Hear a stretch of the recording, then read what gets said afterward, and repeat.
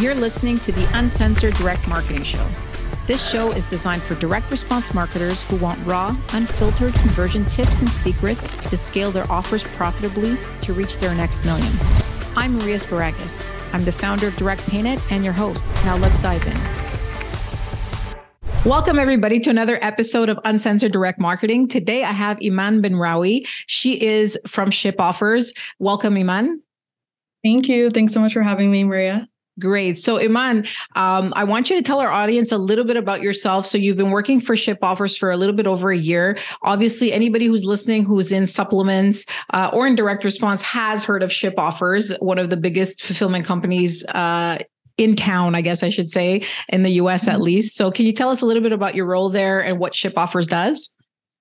Yeah, so ShipOffers essentially is a product sourcing and fulfillment company. We've been around for over 22 years now. And my role there is a business development manager as well as a manager of partnerships. So it kind of ties in all of the big partners we work with as well as new business and leads that come our way. Awesome. So essentially, if somebody wants to work with ShipOffers, you are the person they're going to speak with. Correct. Okay, awesome. So, I mean, obviously supplements is such a big industry, whether it's direct response or e-commerce, I think there's kind of both tracks depending on who's working, what they're trying to promote. Now, why is, you guys obviously formulate products as well, right? If I'm not mistaken, and you do the fulfillment and so forth. So if we focus really on the fulfillment, which is a huge issue, right? Because most of on the merchant account side, I feel like a lot of the complaints that we see in chargebacks and refunds and so forth is did not receive product, or, maybe it took really long and the client, gets their credit card statements like, hey, I ordered this, never got it, So tell me a little bit about why, fulfillment is so important, what you guys do to make sure that you have some decent delays. Maybe if you could tell us what are decent delays for, let's say, US, Europe, and so forth. Right. Yeah. So something that's super important when you're picking a fulfillment company to work with is asking them the average delivery day time transit for each specific geo. So if you're shipping to any US geos, Europe, Australia, whatever, you have to ask them ahead of time to kind of have the marketing created around that. So if your landing page says you're going to receive your product in 3 to 5 days, but you're shipping to Australia and the average transit time is 8 to 10 days, that can kind of alleviate the back end of receiving a chargeback, et cetera.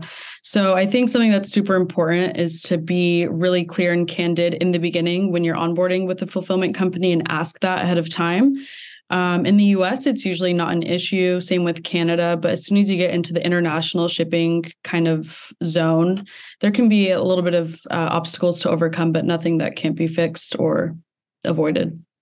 Okay. And how about you were talking about Australia and kind of shipping in outside of the US?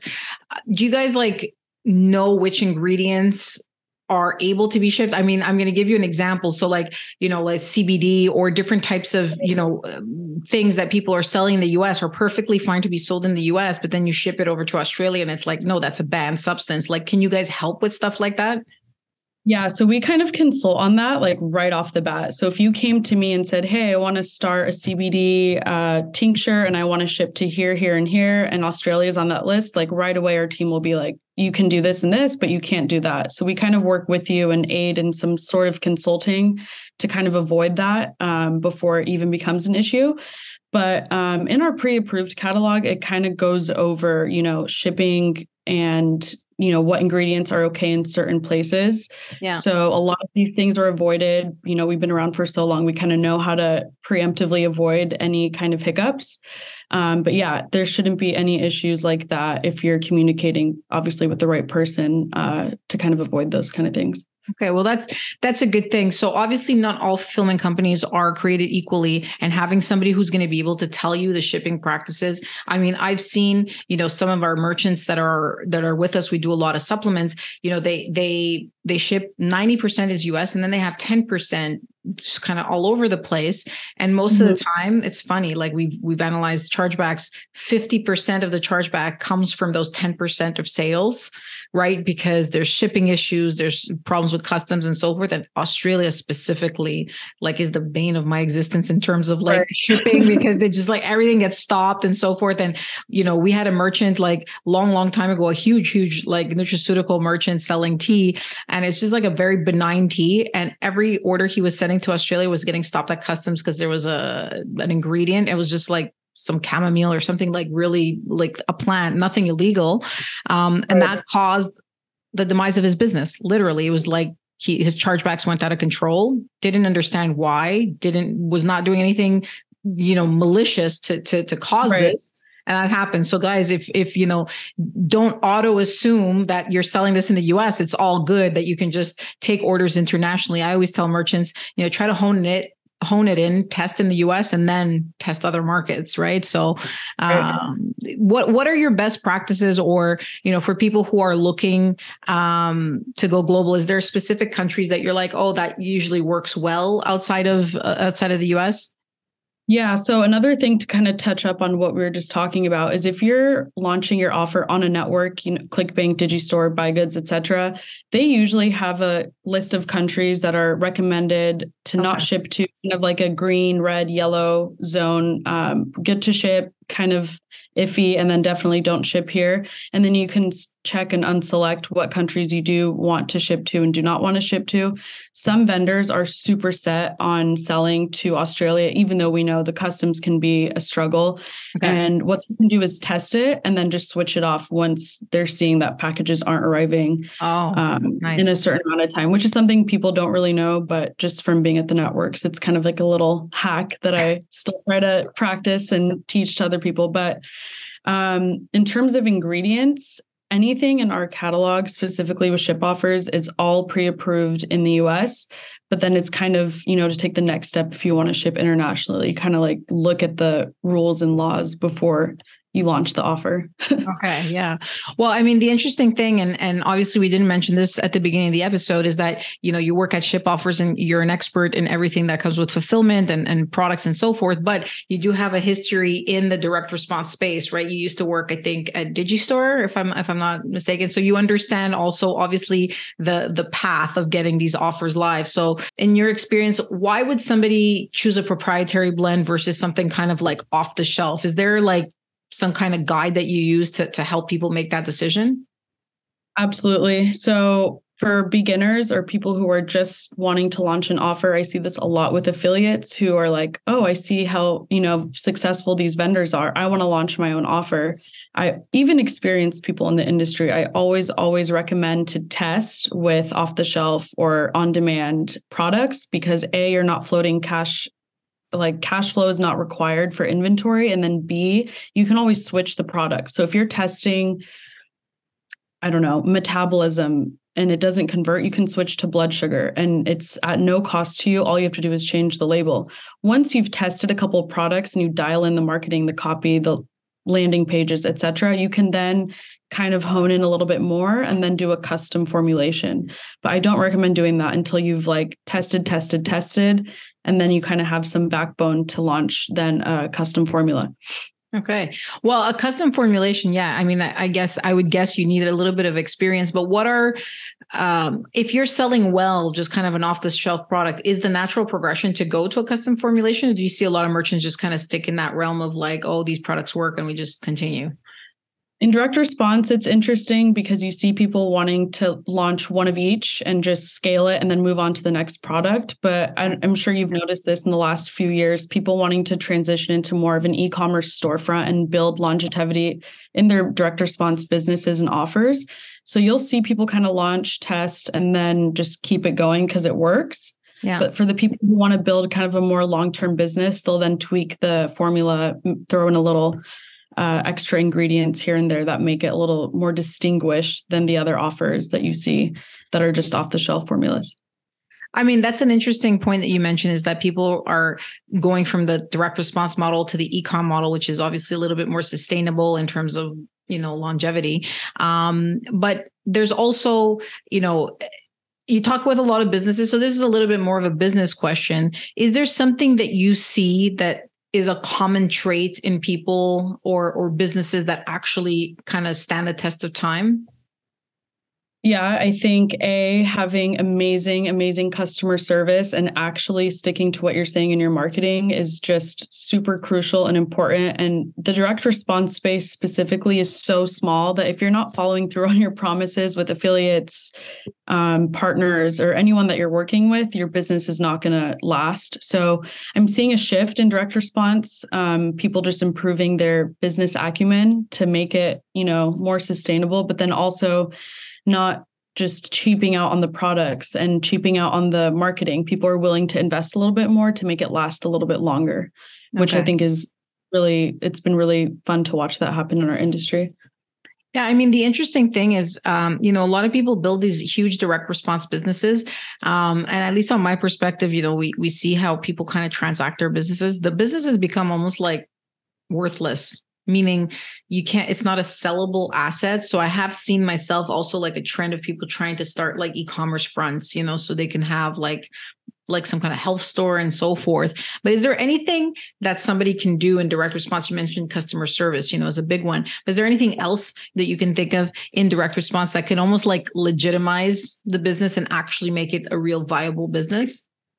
Yeah, I think a couple things I've seen people do is add like apparel into their like upsell flows. That way the customers kind of attach to your logo, your marketing, it's in their hand, a t-shirt, a water bottle, things like this, or free like freebies in their order. If they spend more than this, they get like a free, I think Organifi did this, like a free frother for the greens or a free smoothie cup for protein, things like this that people have around the house that kind of attaches your brand to their everyday routine. Another thing I've seen is like inserts in packaging. So instead of just throwing 6 bottles in a cardboard box, doing custom kitting, making the box pretty, making it just very like color coordinated to your business. Little tweaks like this, adding stickers in there, just so that it doesn't seem like it's an Amazon box getting thrown on your porch. It's more of like some effort was put into it. Yeah. And what are you seeing? I mean, I'm curious in terms of trends, like you mentioned, 6 bottles. So we went from a couple of trends. Like I've been in the industry for 15 years. I've been, with direct payment at my company for 12. And I've seen these trends kind of change. And obviously it kind of goes up and down, up and down. And, at the beginning, it was a lot of like, free plus shipping. And then and then there was like the recurring every month. Then we went to straight sale. Then we went to 6 bottles. Then we went back to subscriptions. Then we went we're just kind of going all over the place. What is kind of the business model of choice right now? And where do you see that going? Yeah, I'm seeing the standard 3, 6, 12 bottles on the landing page. And then a lot of these clients that we have, or even not necessarily ours, just in the industry, are upselling and cross-selling other offers and then just kind of looping it all into one. So maybe they're selling blood sugar on the front end, then they're upselling greens, and then their greens is the front end, they're upselling blood sugar. So a lot of these like custom kits and packages where if you want results faster, then add this to your cart to accelerate your results. And then I'm still seeing subscriptions as well. We also had a lot of free plus shipping in the beginning and kind of deviated away from that. Yeah. But I'm sure you've seen these trends kind of over your time. So it's just interesting to hear that from you as well. Yeah. I mean, 3, 6, 12. I feel like for me personally, as a consumer, I don't want 12 months of anything. That's just me. Mm-hmm. You know what I mean? Like, I just feel like I'm more of give me a month. Let's see how this works. And then we'll try. But it depends on a chargeback or like a merchant account perspective, not to be like a super geek, but it does work better when people sell 12 months because somebody gets something. If they don't charge back within 30 days, odds are you're good. You know what I mean? Like it's rare somebody be like 6 months later. Oh yeah, that thing that I bought 6 months ago, that's got to give that back, So, I mean, there's benefits to that, but in my perspective, in terms of branding, creating a long-term business, like overselling things, like a huge amount of product, I don't think it's achieving that goal. Like at least. What else have you seen in terms of like chargebacks? Like what's the highest kind of reason people would submit a chargeback in the supplement space? Exactly. I mean, a lot of them is like the biggest reason code is always fraud. Unfortunately, fraud is like a little bit of a net of a reason. Like it's not, people just say fraud because it's the easiest thing to say. You know what I mean? I'm not saying that, merchants are actually frauding or whatever. It just happens that like somebody will not know what to say. They didn't receive their product. So instead of saying product not received, they're like fraud. It's not fraud. Yeah. You receive the product. You know what I mean? And that could be shipping, fulfillment issue. It could be a million things. It doesn't mean that the merchant was actually trying not to ship this product or whatever. Sometimes there's a customer service issue and they're like fraud. So fraud is like in the chargeback world, a little bit of a catch-all. Like it just feels like, all right, just put it as fraud. But a lot of the times it's dissatisfaction, or I feel like, when we analyze a lot of these chargebacks, we're not a chargeback company, but obviously when we're selling a merchant account, if somebody has too many chargebacks, that's a problem, right? So, when we analyze it, it's a lot of people feeling like they were missold. Like well, I didn't know I was getting a subscription. I didn't know I was getting this. So there's almost like a lack of clarity. That's what it feels like in certain situations. The hottest seller and the way people make most money, and it's not going to be hidden, is free plus shipping, and a subscription still works, still where people make the most money, So, although it's easier maybe to do that, I think having a straight sale or building some kind of brand, like you said, I think is pretty good in terms of longevity, but it depends on everybody's goals, right? I think even something else that I've noticed since I've started in the industry is on the sales page, that small little checkbox that auto subscribes you that you most of the time wouldn't even see, and just getting as many people to subscribe as possible. I've seen that kind of change into a more obvious opt-in to kind of refrain from getting as many chargebacks or whatever, if you will. So I see the shift, but there's still that sneaky kind of impersonation people have of direct response for that exact reason, just auto opting people in, etc. And I think it burns the consumer base as well. You know what I mean? After time, customers are just not going to trust merchants in this space. So I don't think it's helping anybody to have this. But the interesting thing, is that you guys, you have these custom formulations, you have this awesome packaging, you have ways to kind of beautify the package and all this. So there's all these things that you can do that people would want it. But I do think that as time goes on, and you've been in the industry for quite a while, do you find that things have progressed in your opinion, or is it all kind of the same since you started? I've definitely seen it progress. I see a little bit more thought going into every aspect of an offer launch, from sales copy to even the labeling. I've seen so many vendors get caught up on, well, I want it to be a matte label, not a gloss label, and I want the bottle to be black. And now, like, people are trying to associate the bottle with their brand, with the packaging, like just going that extra step, which before it was like, I want to launch an offer in 3 days. Here's my label. Just have some designer put it together, slap it on, do the integrations, and then start shipping. Whereas now it's actually like there's multiple calls, their design team, marketing teams on the calls. So it's nice to see that people are putting in that extra effort instead of but people still do the opposite of that. And that's always going to happen. But, I'm hoping that the more people do that, it'll elevate and raise the industry standard, essentially. Oh, that's awesome. So, now that we're talking about the industry and people having different, different ways of doing things, what is the common ingredient, or what is one of the most popular, or the two most popular things? Like what are you getting the most calls for? Yeah, this year, since I've been at ShipOffers specifically, a lot of focus has been around blood sugar, surprisingly. And I think the reason that is there's so many claims you can make in copy, because blood sugar regulates everything, your metabolism, weight loss, your hair, like there's so many aspects you can tie it into and like sell it for multiple different reasons. We launched gummies this year on demand, and we've seen a lot of requests come through for custom formulations for gummies. I think there's so many supplements in everyone's kitchen counter, and it's like there's 10, 15 of them in there, but a gummy is more fun to take. It's tasty. It's like adult candy. Yeah. So we've seen a lot of requests come through for gummies, and then also tinctures. So dropper bottles instead of supplements. So I see people trying to switch it up, or chewable tablets, things like this.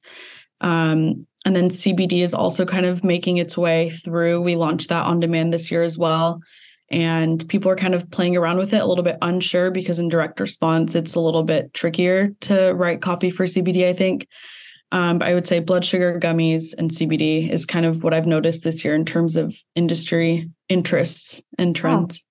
Awesome. And do you see a lot of people kind of, because you mentioned like kind of curating boxes and having different products in a box or in a shipping, are people kind of partnering up, or are people or, merchants saying, okay, Iman, I need 6 products and this, and that, and you guys kind of do that? Or do you try to set them up with another person that offers something complimentary and then you put it kind of together? Definitely both. I've seen people, here's the front end offer I have. What can you advise me to launch, 5 other complementary products to cross sell or kit? And we'll help them with that. Our team is very resourceful when it comes to giving advice like that. But if there's vendors that know each other that are already, mailing to each other's list for each other, it's like, why not kind of swap and collaborate? So I'm seeing a lot of that. Another interesting thing that I've seen is adding inserts for someone else's product in your package. So let's say I'm shipping out my product. I'll throw an insert with a QR code for someone else's product. And then they kind of have their affiliate link on the QR code that's in the package. So it's easy to track, but I've seen those kind of increase this year as well. Oh, awesome. And in terms of, when you're creating the package, is packaging like a really expensive endeavor, or is the bigger cost the product? Like if I wanted to have a really beautiful box, would that set me off? Like, obviously we're not going to tie you to any numbers, but does that increase the cost considerably versus like an envelope? It depends. It really does depend on the size, on the quality. If you want to have it fully colored inside and outside, or just the outside, or if you want to add an insert to put the bottles in. So when you open it, the bottles are in place.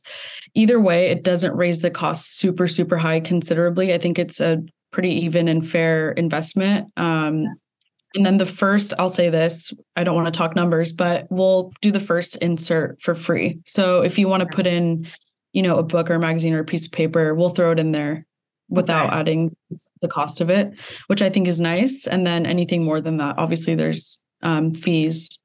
But I would say the most costly thing is the formula. And, especially if you're working with higher end ingredients, that's going to be a little bit more costly than packaging, for example. Okay, cool. So, you get a good product, obviously, as a base, and then you can beautify it and brand it for not as expensive, I guess, as people think. So that's interesting. If I'm interviewing and looking for a fulfillment company and I have to ask 2 or 3 questions, what are the 3 things that somebody should actually say, hey, do you do this, or how do you do this? I'm not fluent in fulfillment speak. So I'm just wondering, what would be the 3 things or a couple of things that you should ask from a fulfillment company specifically? Yeah, I would definitely ask for a list of countries that they ship and do not ship to, and absolutely ask about complete clarity on timelines and cost. And that way you can get the cost talk out of the way. That way there's no hidden fees. Some fulfillment companies include pick, pack, and ship in their prices. Some charge it on top. So just kind of get that out of the way and make sure you know what you're paying for and you know what's included and what's extra, because the fees can kind of add up if it's not all included, similar to what ShipOffers does. A second thing I would ask is turnaround time for a custom formula, if you did want to launch that down the line, and kind of what that process looks like. And third thing I would ask is how you can grow together and what opportunity there is to create together.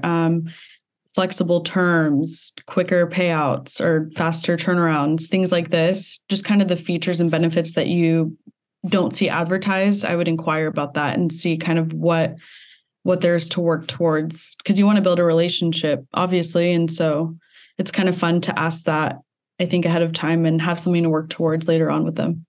Yeah, for sure. I guess planning for the future, right? Like as you grow, you need to make sure you have a partner that's so you don't have to do integrations again and create new relationships and so forth. In terms of, fulfillment warehouses and where things are placed, do you find, and I don't know how many you guys have, but is it important to have a couple in the US? Does it matter? Like, is that something that somebody should be thinking about? Yeah, that's a good question. So we now have two warehouses, one in Denver and one in Nashville. We just opened the East Coast location earlier this year, and it is nice to have an East Coast and kind of central West Coast location for shipping internationally and for shipping, to the West Coast and Canada.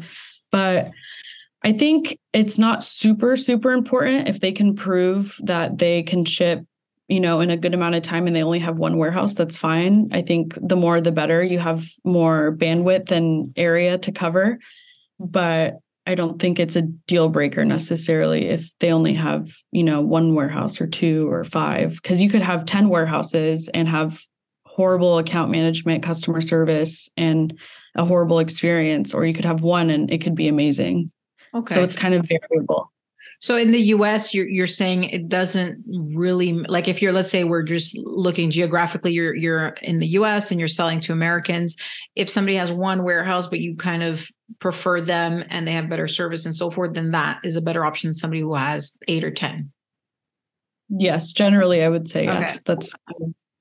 I think 2 is the perfect number. And I think one, I know smaller companies, not necessarily fulfillment, but smaller companies in general that only have fewer amounts of locations, but have an outstanding product and outstanding service. So it's kind of the quality versus quantity kind of thing.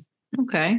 I'm going to take things on another, just some things that I'm always curious about. You could tell I'm very curious. I love to learn about these things because it impacts my business. And I think it's very useful for people listening who are shipping anything, right? Or everybody's selling something, right? So they need to know about this, but the technical side, again, there's people like shipping times is a big problem, but sometimes, and it's happened, noticeably and different providers and so forth, there's a disconnect in terms of an integration and 1% of orders did not get shipped. Well, the chargeback threshold is 0.9%. So if 1% of your orders are not getting shipped, you're in trouble. You know what I mean? So how do you, is there specific tech that you recommend? How do you make sure that like uptime and that orders are being received and transmitted properly? Like how does somebody manage that? If there, a lot of people in direct response are, a couple of people, company, 4 or 5 people, there's not somebody there that can literally check each one. So what are some of the best practices for tech? Absolutely. So we have an amazing in-house tech team, and our VP of tech, I'm going to give him a shout out. Caleb does every single integration pretty much under the sun, and he's going to hate me for saying that. But when we're onboarding a client, we always test the integration and do test orders before taking them live. And we can pretty much integrate, obviously with all the bigger networks like ClickBank and Digistore, but then also Shopify, Amazon, we do custom integrations. And so what I think is important is to A, do those first initial test orders, but B, once you go live and have an account manager, we're sending out reports to you daily, weekly, twice a day. We do custom reporting to kind of cross-check that everything's being shipped out on time and being, talking to each other in terms of the integration.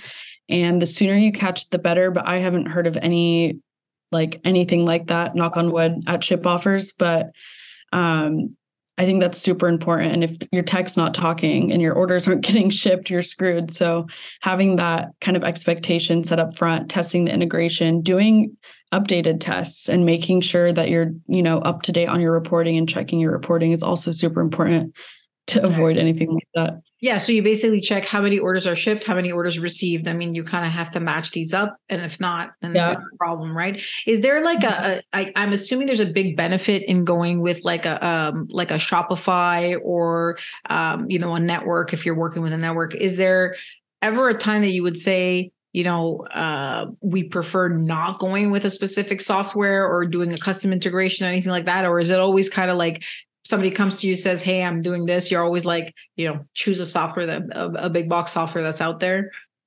Yeah, I've only ever heard in my time at ShipOffers, and it wasn't even a no, it was just like kind of advising against it, and it was to a CRM, and their tech was a little bit clunky. So for us to integrate, it wasn't going to be 100% seamless, and we want to avoid any kind of mistakes being made. Other than that, it's pretty much streamlined, especially with the networks, especially with, Amazon, Shopify, whatever, we integrate with them as well.